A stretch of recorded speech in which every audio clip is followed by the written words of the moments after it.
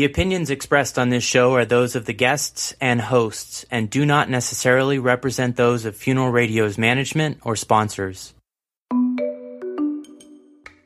Welcome to A Good Goodbye with certified thanatologist Gail Rubin. She says talking about sex won't make you pregnant. Talking about funerals won't make you dead. Brought to you by Funeral Radio. And now your host, Gail Rubin. Welcome to today's show. I'm pleased to have with us Ken McKenzie and Todd Hara, the co-authors of Over Our Dead Bodies, Undertakers Lift the Lid. They also co-authored Mortuary Confidential, Undertakers Spill the Dirt. So, hello, Ken. Hello. And hello, Todd. Hi, Gail. Hi. So thanks for taking the time to be with me today. Tell me, how did you first get together to create Mortuary Confidential and then Over Our Dead Bodies? It started with Ken's calendar, his Men of Mortuaries calendar.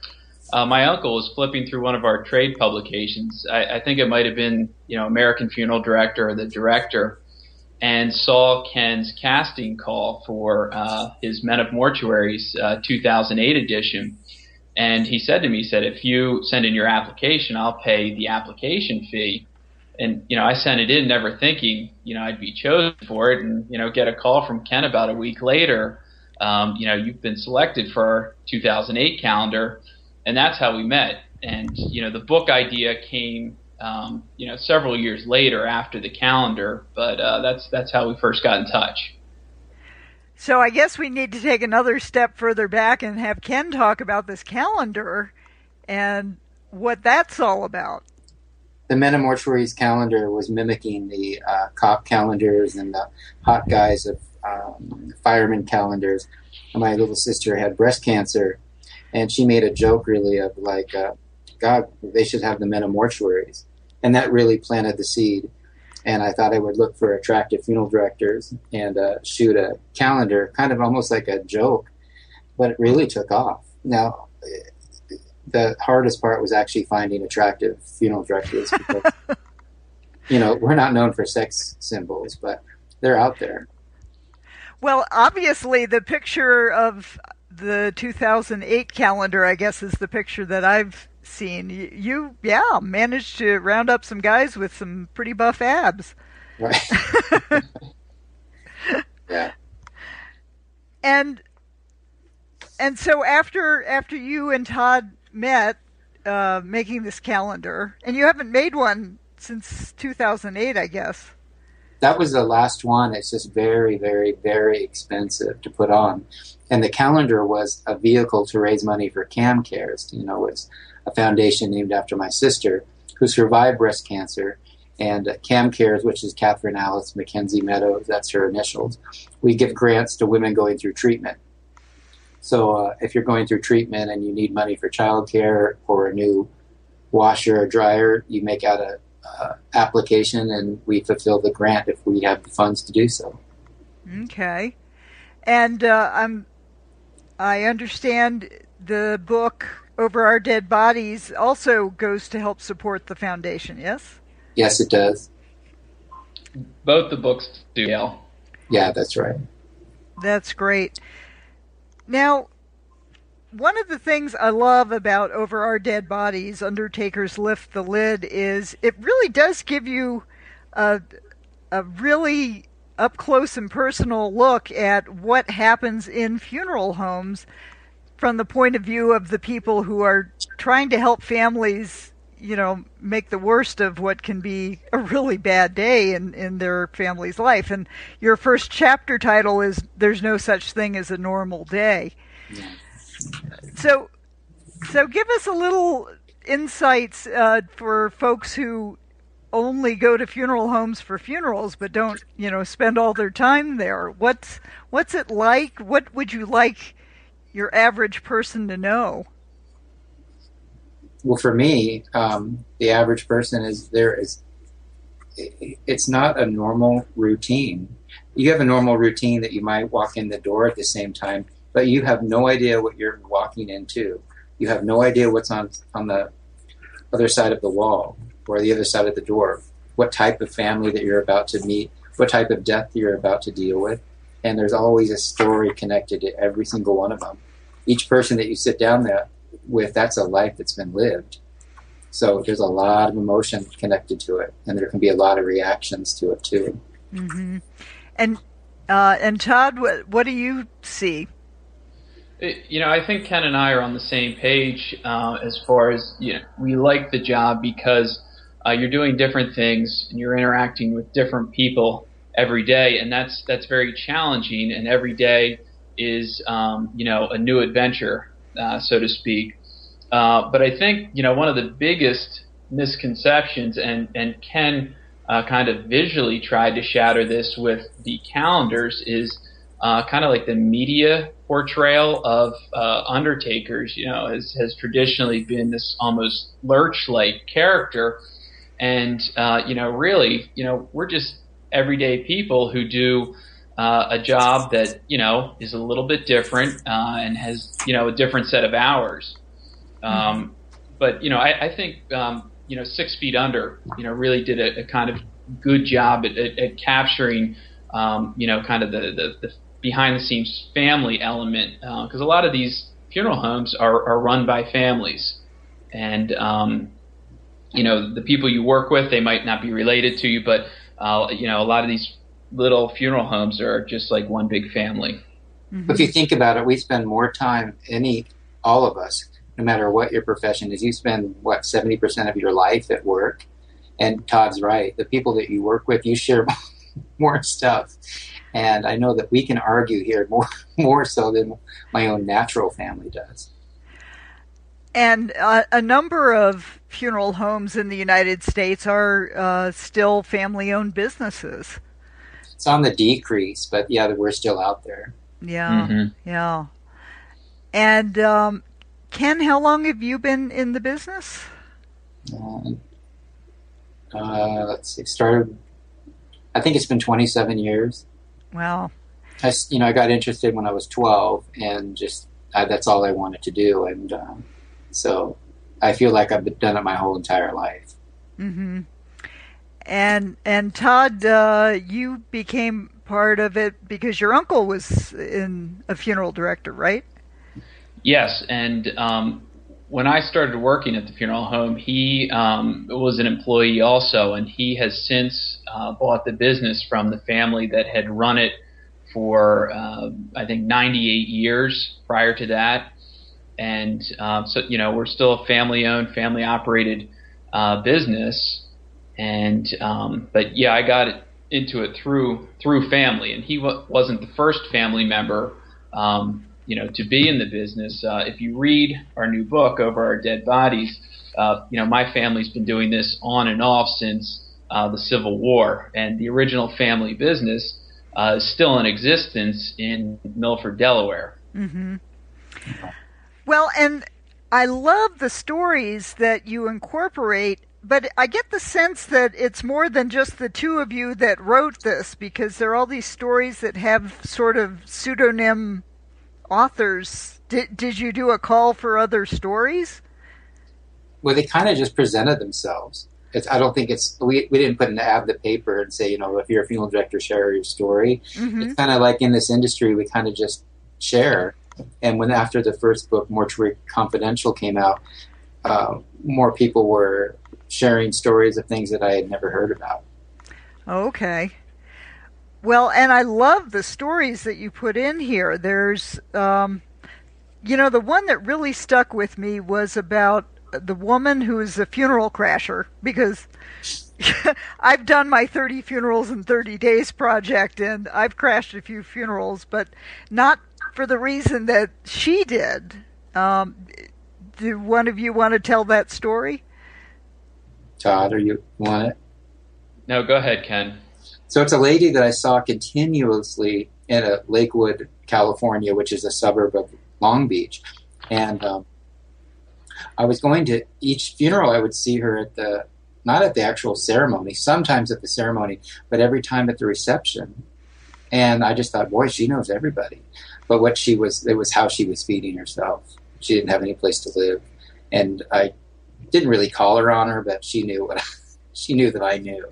So it was a creative way. She'd look at the obituaries and see where they lived, and went to the church or didn't go to the church or the church hall, and just made in like a guest and was able to eat. Exactly. Got dressed up, and I mean, it's sad that she had to do that, but very clever and in a way respectful. Mm. Well, if you go to the funeral and the family invites everyone back to a luncheon, she was invited. Exactly. See, that's just it. Like with weddings, people wedding crashers, they can go, and that's a different type of event, but you're spotted more so because people are, well, who is that? At a funeral, when someone has died, we don't know really who we've touched in our life. So a lot of times you meet people you maybe heard about or never heard about at a funeral because, we don't know everything about each other. Exactly.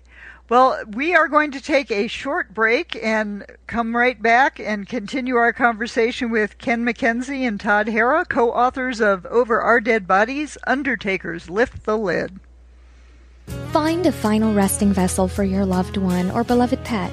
At artisurn.com, we offer handcrafted one-of-a-kind urns, jewelry, and keepsakes. Our Memorial Chronicles blog has grief and loss resources that you may find helpful. Visit us at artisurn.com. That's ARTISURN.com, and honor your loved one or beloved pet. To learn more about advertising on Funeral Radio, please email advertising@funeralradio.com. Welcome back. I'm looking at the cover of Over Our Dead Bodies, Undertakers Lift the Lid. I love that it's a lavender casket with a squirrel sitting in the casket. That always makes me think of short attention span. Squirrel! But this actually relates to a story that's in the book. Yeah, Todd's going to tell that one.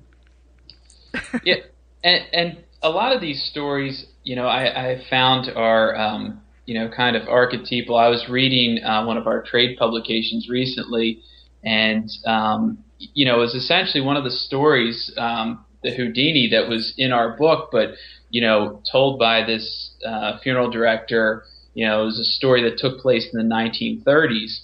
And, animals getting loose into the funeral home is certainly something I think, a lot of funeral directors can relate to. But in this particular instance, a florist had dropped off flowers and, huge, just a massive casket spray. And that's the spray of flowers that sits over the lid of a casket, for those of you that don't know. And the squirrel had crawled inside the spray of flowers and fallen asleep, or was motionless when the funeral director went outside to pick it up and hang it from the lid. And the squirrel waits until the funeral is underway to make himself known, and obviously bedlam ensues after that. And it's just a little funny thing of what can go wrong, and certainly makes our professions very interesting at times. Well, and there was another story right at the beginning, which I guess was, Ken, one of your stories about mayhem in the funeral home with gunfire and police, and it sounded like a riot. I'd heard of people getting in arguments. I've seen people get in arguments. I've seen where I've had to have families leave and go out in the parking lot and talk and quit fighting in the funeral home or arguing. This is the first funeral that we actually had to call the police, that guns were actually drawn on myself and my staff because the police didn't know who we were. And then it was a family member that went into the podium to start sharing at the funeral and started bad-mouthing the family. It turned into fist fights and pushing the casket over, taking flower arrangements and hitting each other with them. Families refusing to leave the chapel. The police department was tasing people. It was horrible. Man. Of course, the police got there and they said, well, we don't know who to arrest because we don't know who started it. it's too bad it's not on film. And I said, oh, wait a minute, it is. When I built the new facility, I was thinking, we put visitations, the times and location in the paper, and people will want the person to wear their wedding ring. And something in my gut said, someday someone's going to steal a ring off of someone. So I just put in a camera just to protect the deceased. And I'd kind of forgotten about it. When the police department said, too bad we don't have it on film, I said, well, we do. So we went and pulled it up. We knew exactly who to arrest and who started it. Wow. And Gail, Ken called me either later that evening or the next day, and he was all fired up because, these people had trashed his mortuary, and he's going, I'm going to put this on YouTube and monetize it so I can, try to recoup some of the damages done to my chapel. And I said, no, wait. I said, this is the first chapter of our next book. I said, we want to save this. Oh, my gosh. Yeah. They were actually taking furniture. They broke some of my grandmother's furnishings that I have in the funeral home, and it really made me angry. And Todd saw that part of me when I called. I was just livid. Oh, yeah. It makes you sad that people cannot put aside their stuff for an hour to celebrate the person they all loved. I talked to another funeral director in Southern California recently, and she'd been in the business for 45 years. I said, do you see a change in families? And she goes, yeah, they all fight. And so it's just, the arguing is just awful. That's a shame. You would think that when you could people rally together. Yeah. Come together but yeah, a lot of people don't forgive and forget. Some of the other stories, there was one about a woman who had a really nice car, a GTO, that was called a Goat. And she was cremated, and oh my God, the car went with her. Well, we're seeing people do, different things to memorialize somebody who's been cremated, and that's one of the nice things about cremation is it's so versatile what you can do as far as memorialization. There's you can make somebody into a barrier reef or a diamond or shoot their cremains to the moon. And in this case, the woman had been a race car driver, and her father had too, and this car was her pride and joy. And instead of the husband, the surviving spouse, giving her pride and joy to the kids who he knew wouldn't keep it up, essentially keep her memory as he thought it should be, he had it destroyed and with her ashes inside the car, so then she could be recycled and be parts of other cars being built. And that's his, unique way of memorializing his wife. That was a great story. So you did write all of these stories and just put other. No. They a lot of them are ours, or we put our spin based on our experience, because some of them came to us and they weren't full stories. It was a paragraph of something that we had to work into a full story, and a lot of times. We didn't even really want to know the nitty-gritty details, to protect, the confidentialities of the people involved. So we would kind of just rework the story with different names, different location, if we knew what part of the country it was from, so that way, we're not taking advantage of somebody else's grief or somebody else's story, but we're able to tell a story from our point of view as how we view the profession. Okay. And you also put in a chapter about after death, and certainly we're here on this side of reality, dealing with people who are after they've taken their last breath. What do you all think about what happens after we're gone from this place? Ken? Well, when I was born, the house I lived in my first couple of years was, there was a spirit presence there. So I certainly believe, in the afterlife. Now, what that consists of, I don't know, but I certainly think science has not explained everything, about the universe. And, when somebody dies, there's certainly an energy. And where does that energy go? Does it stay, here in this earth? Does it go somewhere else? But, I hear from too many people. One of them is a very good friend of mine who owned a bed and breakfast that was, possessed by a spirit presence. And I mentioned her in the last chapter also. But you hear from too many people that have these, experiences with these otherworldly presences for it to be coincidence. Mm-hmm. Did you want to add anything to that, Ken? Yeah, actually, if you ask me, that this whole life thing is nothing but a progressive energy step. The way I mean that is, I think death is something that you achieve. I don't think it's to be feared. I think it's actually our friend, but we don't understand it, so we fear it. And I've never really had proof that there's something until my Grandma Cole. My Grandma Cole had a baby in the 40s, in between my Aunt Pat and my mom. And in our family, we didn't, my mom's side especially, they don't talk about feelings. And we knew that Grandma had had this baby, but we were not allowed to talk about it. We were not allowed to ask questions our entire lives. And it was probably about 3 days before Grandma Cole died, and she hadn't eaten in days, hadn't sat up or spoke. And she was sitting there in her hospice bed, sat up, put her arms up, like looking at a wall off in a distance, and said, well, there he is, and he's holding the baby.